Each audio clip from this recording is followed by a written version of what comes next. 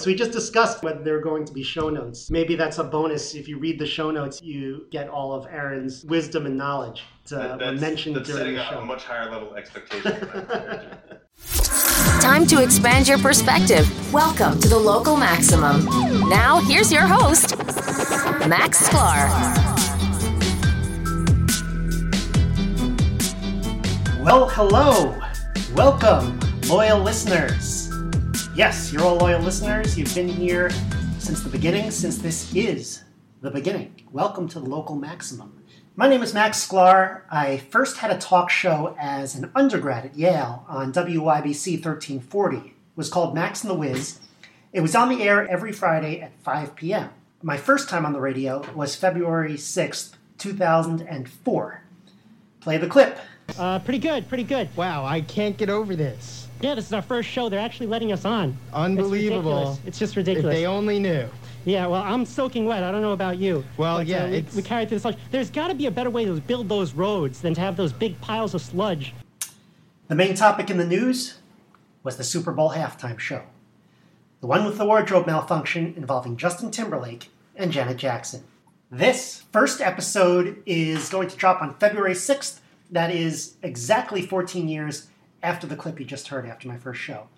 A lot's changed. Justin Timberlake is back performing at the Super Bowl, so I guess that's the penalty for the wardrobe malfunction, 14 years off the stage. This is one thing that hasn't changed.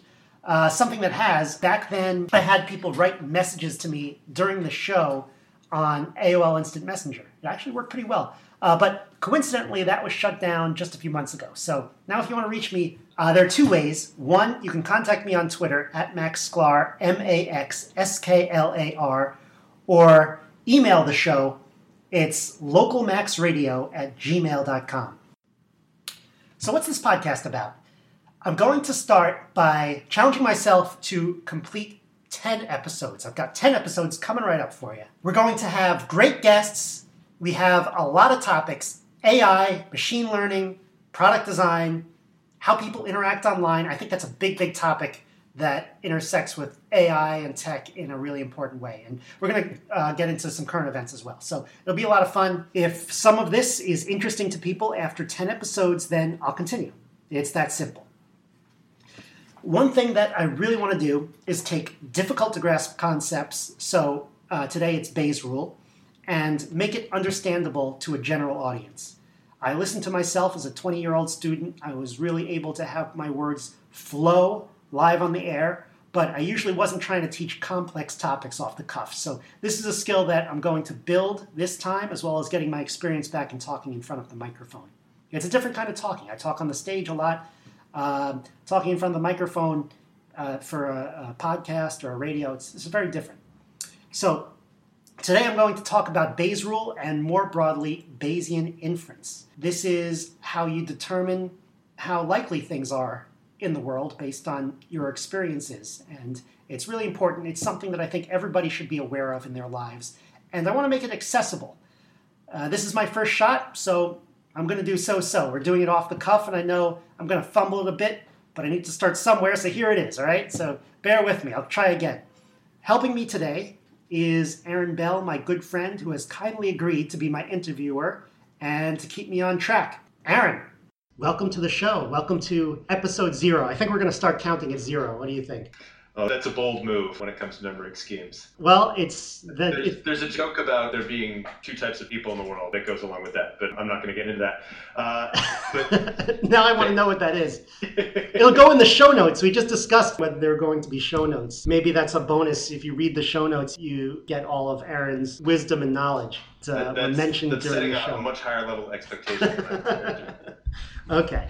But thank you for having me on. It is a pleasure, as always, to talk with you. And yeah, let's dive in on this whole Bayesian question. Right. I've heard the term Bayesian in the past, and from what you've talked to me previously, I'm aware that there are apparently these two schools of thought for how do you use probabilistic information and draw conclusions from that.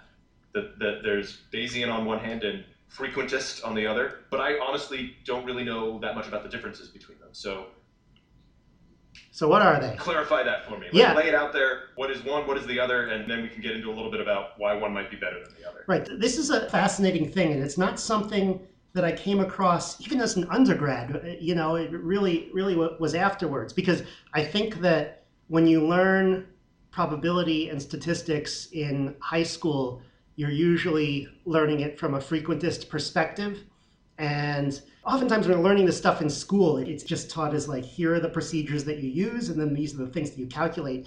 And it's a lot more interesting when you learn, like, you know, okay, there's a group of people over here that think about probability in one way, and there's another group of people over here that think about probability in another way. And like they in the past, they were, you know, fighting, not physically fighting. Like, as far as I know, there haven't been any like physical wars over this, but, you know, academic, you know, barbs and people calling each other idiots and things like that.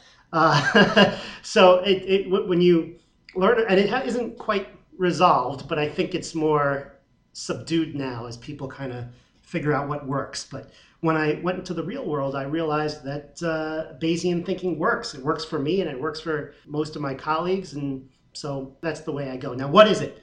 Well, before you get to that, I just want to make a point that goes along with that. I've heard the term Bayesian before. I've run into that. I've never heard the term frequentist before our discussion. Right. And it, from what little I've gleaned, it seems like it's something I've definitely been exposed to, but it's never been called out that way by name. Right. And I don't know if that's something you're planning on addressing, but it struck me as odd that, given that there are these two major schools of thought, I've only heard of one explicitly. Right. Well, it comes down to, now usually they're prefaced by statistics, Bayesian statistics and frequentist statistics, but it really comes down to, in my mind, how you view probability. And what is a probability? When I say there's a 70% chance of rain tomorrow, or there's a 1/6 chance that this die, when I roll it, will land on 3. You know, what do I mean by that? And in frequentist thought, typically you have objective probability, and Bayesian you have subjective probability. So what's the difference between objective probability and subjective probability? Objective probability means that it's like, this is an objective property of the system. Like, it could make more sense with when you have a dice. Like, you have a die, it has 6 sides, and so it's kind of an objective property of the die that when you roll it, it's 1 out of 6 that it'll come up on any given side.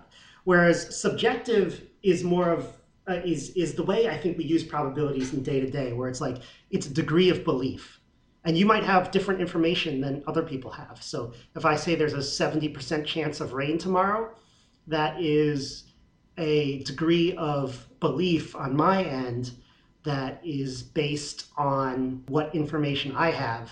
You could have 2 different weather services, for example. They maybe have different methodologies, and they have different, you know, data streams coming in. So they're going to make different decisions.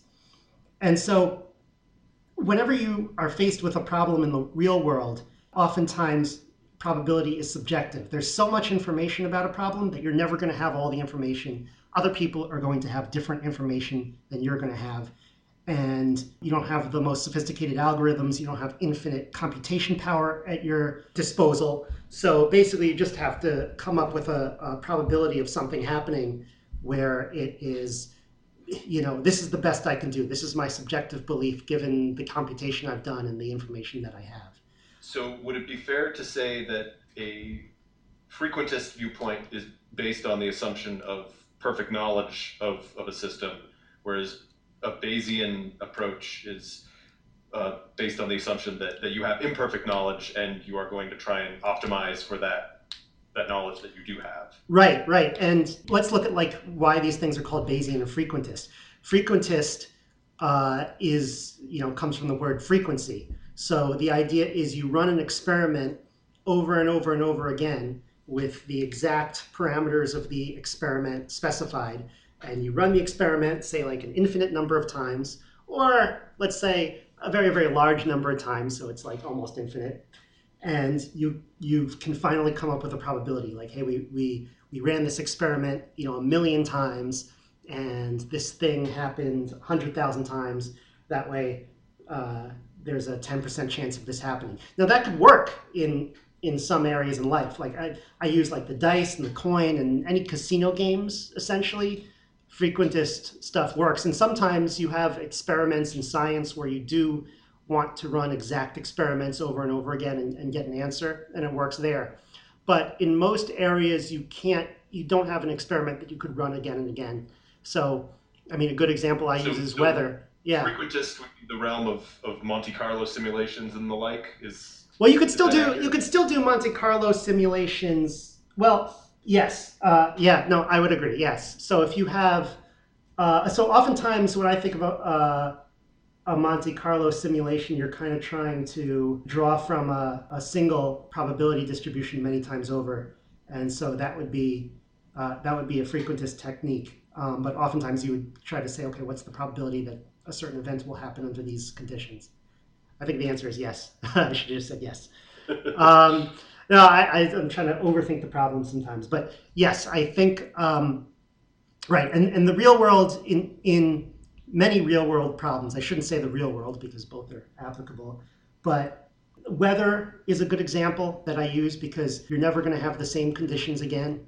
Obviously, a lot of the stuff that we're doing at Foursquare, where it's you're trying to figure out, behavior for, customer behavior for marketing.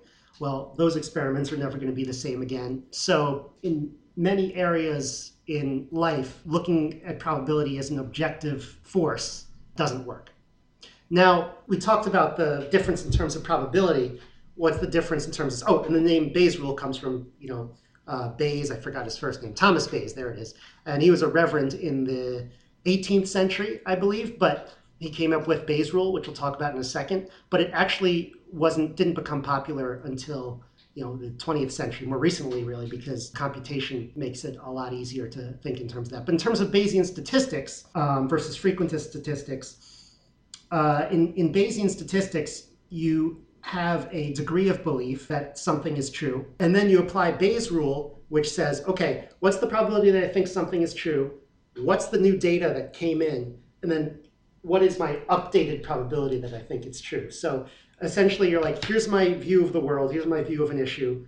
Some information came in, and I update my view of the issue. And so I think when you're tackling problems and how to react, that is often a really helpful framework. Interesting. One thing that struck me as potentially interesting there was you were talking about testing or analysis you guys are doing at Foursquare. Yeah. Where does A/B testing and that type of thing, kind of on the marketing side, where does that fit into the Bayesian versus frequentist realm? Yeah, well, it's interesting. So I think that A/B testing could be more of a frequentist technique where you're trying to do a very specific test of, let's say, a good example in Foursquare would be, say that when we change the homepage in Foursquare, and we want to see how that reacts in terms of how many searches people do. And so we randomly assign Foursquare users in the Foursquare City Guide app into two groups, A and B, completely random. One gets the old homepage, another group gets the new homepage, and then we can do this experiment over and over and over again and see how it affects the visit rate. So that is more of a frequentist experiment.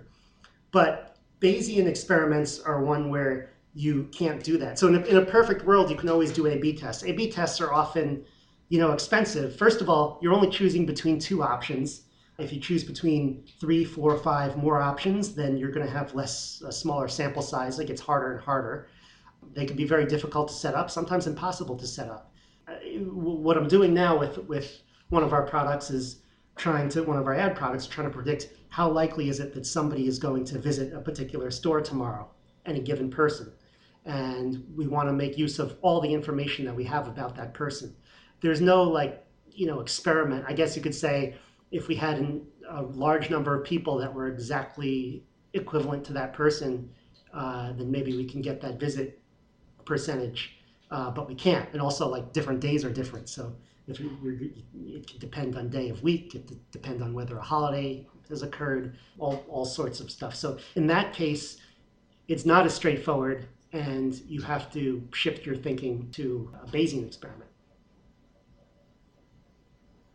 So what would a Bayesian equivalent be of that type of experiment?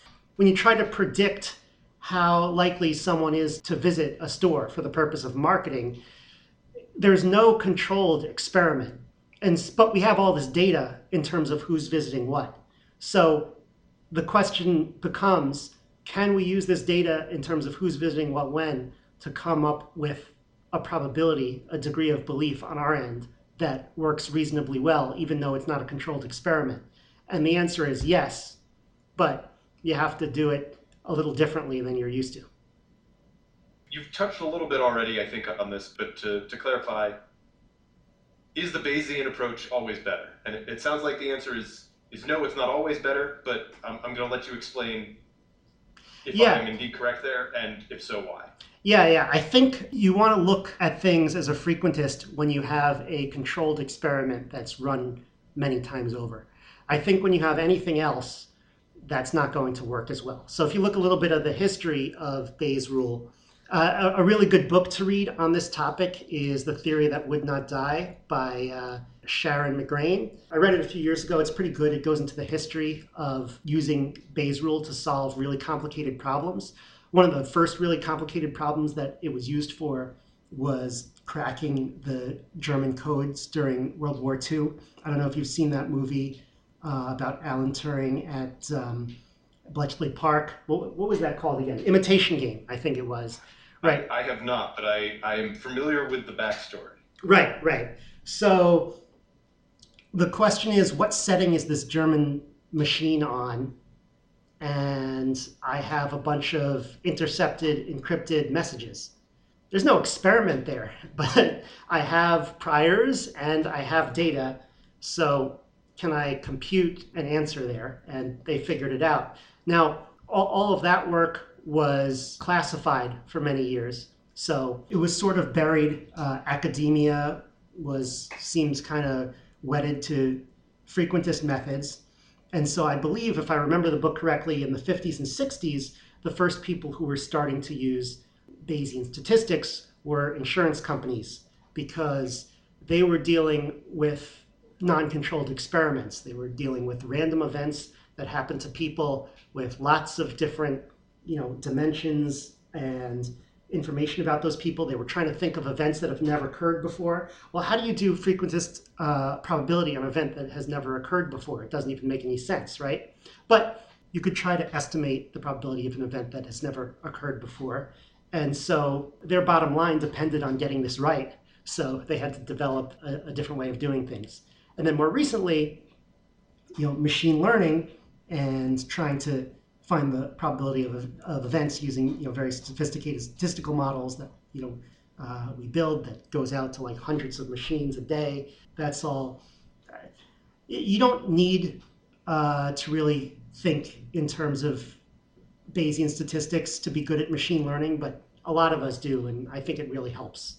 I feel like the problems make a lot more sense when you think in terms of prior, what do I think about the problem? And then posterior, okay, what is my updated thought about the problem now that I have more data? So you mentioned a couple of the big stepping stones that helped the Bayesian approach gain ground and some ways that it's being used today. Very roughly from what I remember from the book. I wouldn't say that I am, I read the book 4 years ago, so I'm not making any promises, but I got my dates exactly right. Two questions for me, and that is, what exactly is Bayes' rule? And I think we've touched on a little bit of it, but maybe formally lay it out. Yeah. And the question that I want to know the answer to is, you mentioned that, was it a reverend or a preacher? Right. That Thomas Bayes, who originated it, was a man of the cloth that led him to develop this theory? Well, that's a good question. I actually don't quite know the answer to that, but I think that my guess is like a lot of people, I think he was a mathematician as well. I think a lot of reverends back then were also mathematicians and, were well-read and maybe interested in this stuff. But I'd have to look into that more closely. And what was the other part of your question? Oh, what is Bayes' rule? Right. Formally lay out Bayes' rule. I'm taking. We talked about how to use it, but not precisely what it is. Yeah. So it's interesting. A bunch of my coworkers wanted to learn more about probability, and what they did was they said, here is an open course from MIT. So an MIT professor has it, and we're going to come in on Thursday mornings. We're going to learn it. And I came in the other day and he was going over Bayes' rule. I said, that is the most complicated formulation of Bayes' rule I've ever seen. It doesn't have to be that complicated. It could be very simple. I don't know if this is, if you're remembering any of this from your time at MIT, but I felt like he made it a lot more complicated than it needed to be. I mean, the course is good, but I see Bayes' rule is one of those things that I think a lot of the stuff that I do in my day-to-day, people don't really need to know about or learn in school. Bayes' rule is one of those things that I think should be learned earlier, that people should know about. But it really goes like this. You could keep it all in your head. Okay, so first you need a few definitions. The prior is how likely you think something is beforehand, before you've seen any data. The likelihood is how likely the data is given that hypothesis. So let's use an example. Let's say you're thinking about I don't know. I'm trying to think of an example. Can you think of an example? Let's use weather.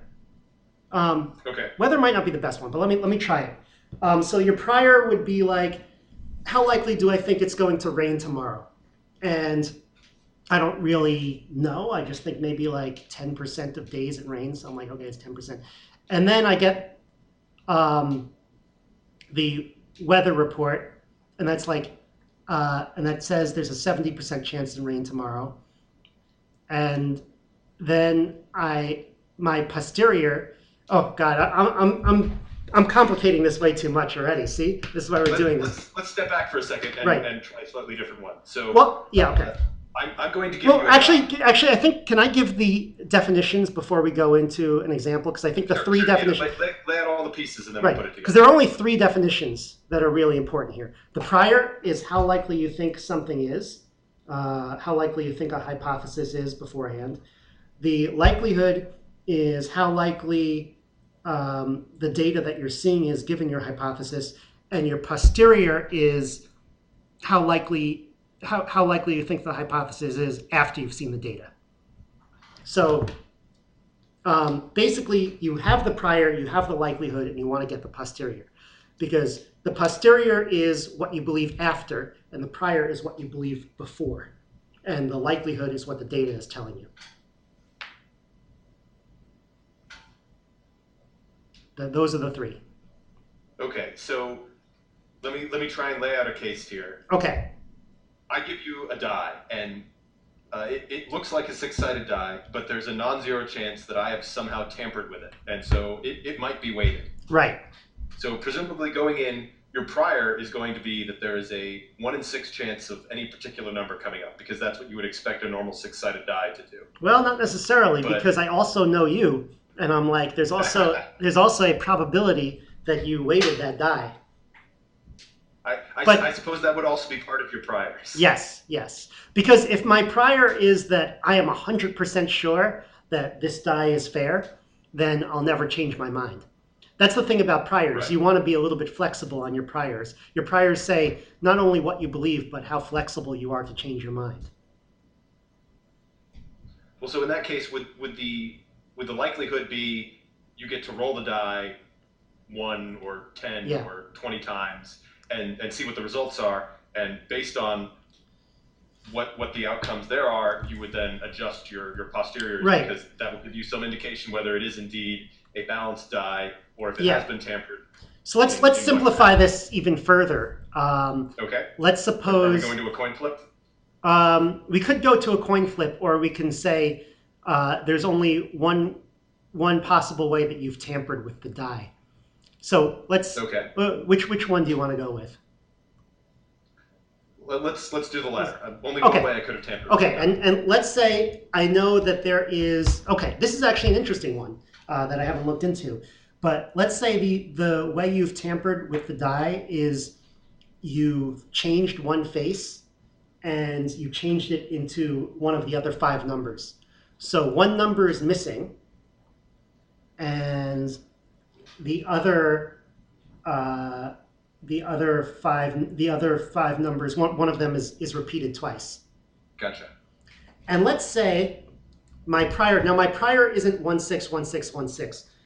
for every face. What my prior is, okay, I am 90% sure that this is a fair die, but I think there's a 10% chance that Aaron did that thing with the die, that he removed a number and replaced it with a different number.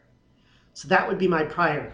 And as I keep rolling the die, assuming I don't just look at it, then I would update that, update those probabilities. Now, if I start rolling the die and, after, let's say, my 20th roll, all 6 numbers have come up, then my posterior is that there's a 100% chance that it's the fair die, and there's a 0% chance Aaron tampered with it because it's impossible for every number to come up. But if I roll the die, and as I roll it, there's one number that just never comes up, and there's one number that seems to be twice as likely as the other one, then my probability that you tampered with it will rise, and the probability that it is fair will fall. And let's say I've only rolled it 10 times, I could still come up with a good estimate, because I can say, okay, given the numbers that I saw after those 10, what's the probability of producing those numbers with a fair die, and what is the probability of producing those numbers with the tampered die? And those are your likelihoods. And so this particular case is interesting because there's a set of outcomes that could lead you to have a 100% posterior. Right. That's the other usually percent, and that's when you've seen all 6 numbers come up. Right. However, the other alternative, where you've only seen 5 of the numbers and one of them looks to be more frequent than the others, it's going to increase your posterior for the fact that I've tampered with it, but it's not enough to allow you to arrive at 100% posterior. Right. It'll never be 100%, but in this case, and I've done many of these problems, it'll eventually be something like, 1 over 10 to the 100th, which is like more than the number of electrons in the universe. So it'll be... And I'm assuming that this is particular to the type of problem we set up here, because there is only one way that it could have been tampered with, that right. There is a path to a 100% solution, and then one that will only ever approach that. Right, but here's the great thing about Bayes' rule.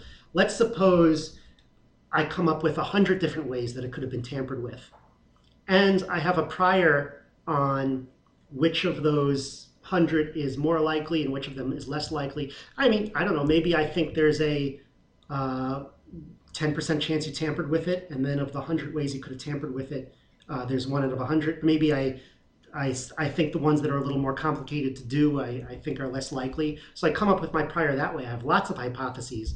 Then as I roll, and so I have 101 different hypotheses, right? There's the 100 ways you could have tampered with it and the 1 real one, right?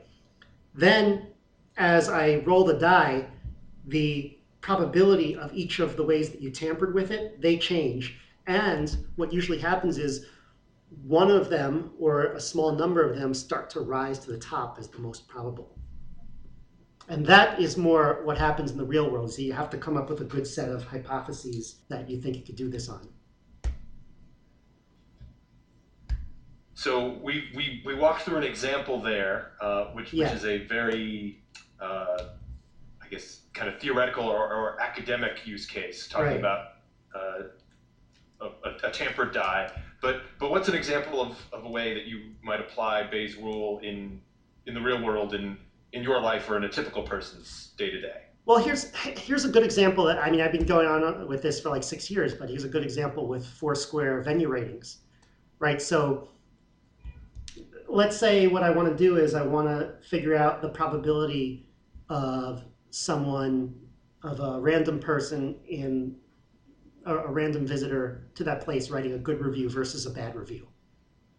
And I don't know what that probability is. The probability could be 0% of people write a good review, or it could be 100% of people that write a review write a good review.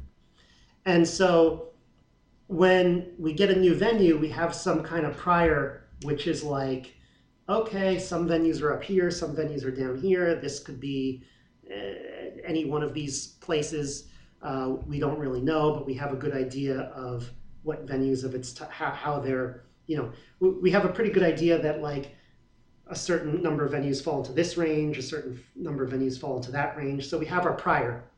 Then the reviews start coming in, and we update that information, and then that leads to a posterior in terms of how likely a person is to like the place or not.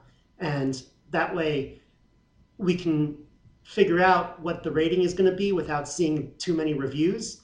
And even if we haven't seen enough reviews, we can kind of we can also tell like when we've seen enough reviews where we're more confident in the place. And we can adjust the priors too. So we have a different prior for McDonald's, for example, or a chain like that, where when a new McDonald's opens up, we assume it's likely to follow what the ratings of what other McDonald's are like. But then as it gets its own reviews, we update it so that it sort of reflects what the feeling is on that particular McDonald's. Okay, this is all well and good and very interesting, but how do I use it to make my life better? Okay, so let's talk about what the equation. But touch on the formula first. Okay, the formula is very simple once you realize what it is. We have those three terms, prior, likelihood, and posterior. You're trying to calculate the posterior. The posterior is proportional to the likelihood times the prior. That's it. You take the likelihood, you take the prior, you multiply it together, and then the posterior is proportional to that, so you have to normalize at the end. And why don't I use this? I know we're going to talk about like the simple way to do it, where you don't have to use all this, calculus and algebra at the end. Why don't I just talk about that now, because that's sort of connected with the formula. So here's what you do. You have a mystery in your life, and you're trying to decide what the truth is. You have all these possibilities of what the truth is, and you don't know what really is the truth. And so you write down your list of hypotheses on a list of paper. Hypothesis 1, hypothesis 2, hypothesis 3, so on and so forth. Hopefully there aren't too many. The second column, you write down what your prior is for that hypothesis. In other words, how likely do you think that is, just without knowing anything? So, for example,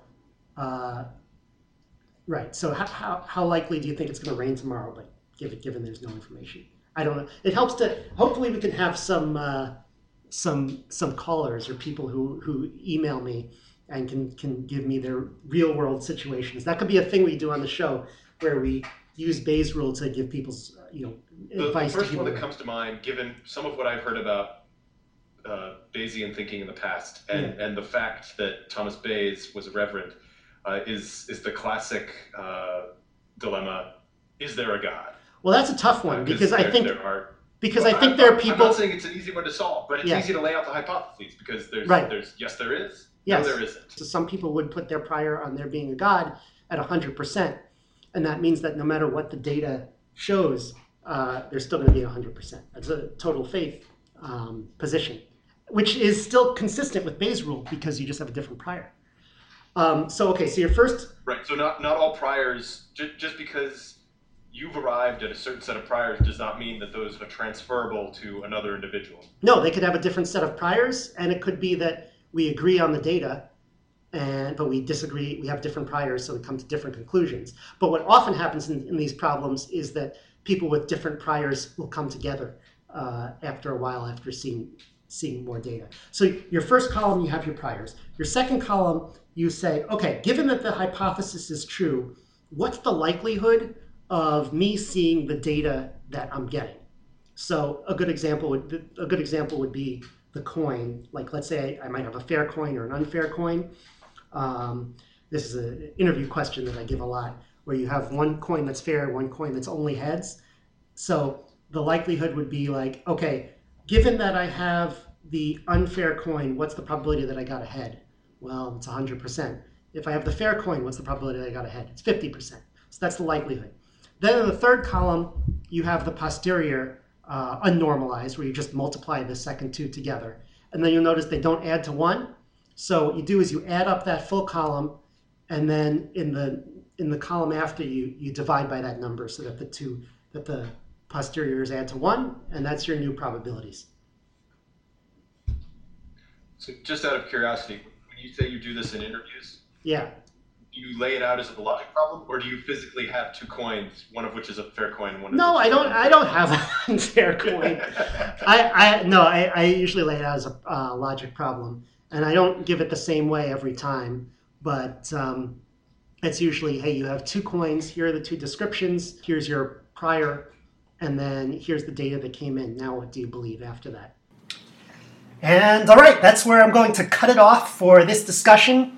I realized that Aaron kept asking me about how to apply this in everyday life, and I'm going to save that discussion. We had that discussion afterwards, and I'm going to save it as a fast follow for episode 1, numero uno, coming up next. We're going to talk about how to apply Bayesian inference to the Hawaii ICBM missile scare. So now it gets real. Don't miss that in episode 1. That's our show. If you want to contact the host or ask a question that will be answered on the show, send an email to localmaxradio@gmail.com. To send me a message on Twitter, look up @MaxSklar.